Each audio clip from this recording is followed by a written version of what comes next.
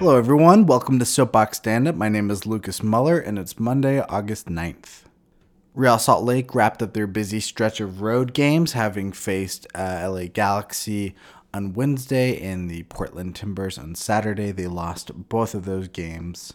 RSL's game against the Galaxy on Wednesday resulted in a 1-0 loss.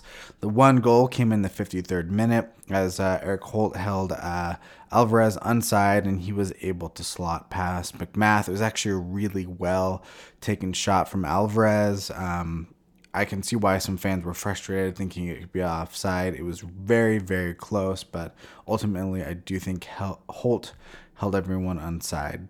There's not a whole lot more I want to say about that game. It seemed like, just like against Houston, lacked a lot of creativity. It felt pretty uninspired in the attack. Both the Galaxy and RSL didn't play particularly well, but LA was able to break through, and that was the difference. From LA, RSL traveled directly to Portland, where they took on the Timbers. That game's certainly much more exciting than Wednesday's. It ended 3-2 to Portland. The first goal was a pretty harsh penalty kick that was awarded after Tony Dakovic, who got his first start for RSL. We were all very excited to see him. Dakovic and Glad is the center back pairing I think we've all wanted to see for RSL for a while now. So it's good to see that. But Dakovic had a rough game, undeniably. First goal comes in the 10th minute after the ball hits his hand. Looks inadvertent, but it still makes contact, and the penalty is awarded. Portland's able to slot that home, get that first and early goal, and RSL is down in the 10th minute. In the 29th minute, Yumi Chara gets the second goal for Portland. It's a shot he takes from just outside the box, and it's not super powerful, but he just places it so well and takes it quickly. McMath really doesn't have a good chance to get to that. Then in the 40th minute, Albert Rusnak gets a goal. Again, his is really well taken as well. Johnny Menendez does a lot of work. It's a beautiful assist from him. Menendez, for me, really stuck out as a player who did particularly well in the last few games, and was a highlight in a team that has not looked super great over the last week. In the 62nd minute, Blanco plays a beautiful ball in for Mora, who is onside, perfectly times his run, gets in behind the back line, so he's 1v1 with McMath, does a really good turn, and gets the third and final goal for the Timbers and put them up at that point 3-1.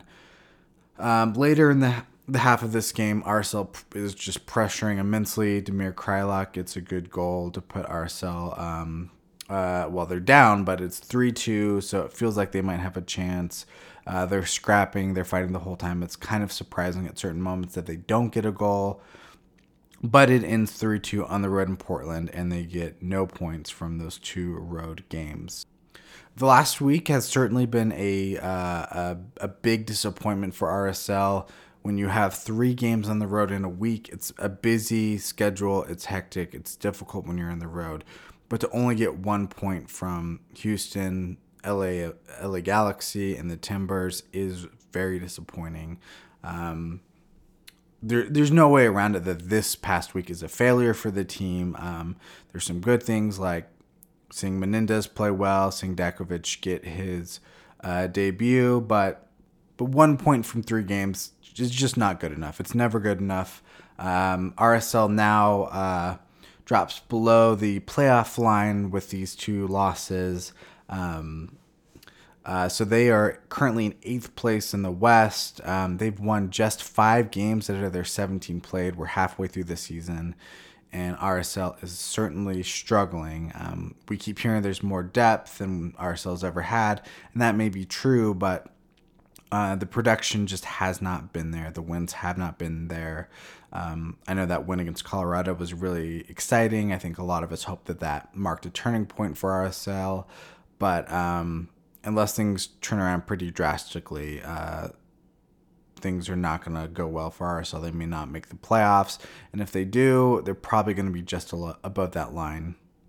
In Monarchs news, they had a double game week as well. On Wednesday, they fell 0-3 at home against Rio Grande Valley. It was the Pups at the pitch night, so regardless of the result, felt like a massive success. And then on Saturday, they were away to Landon Donovan's San Diego Loyal, where they faced former Monarchs captain Jack Blake.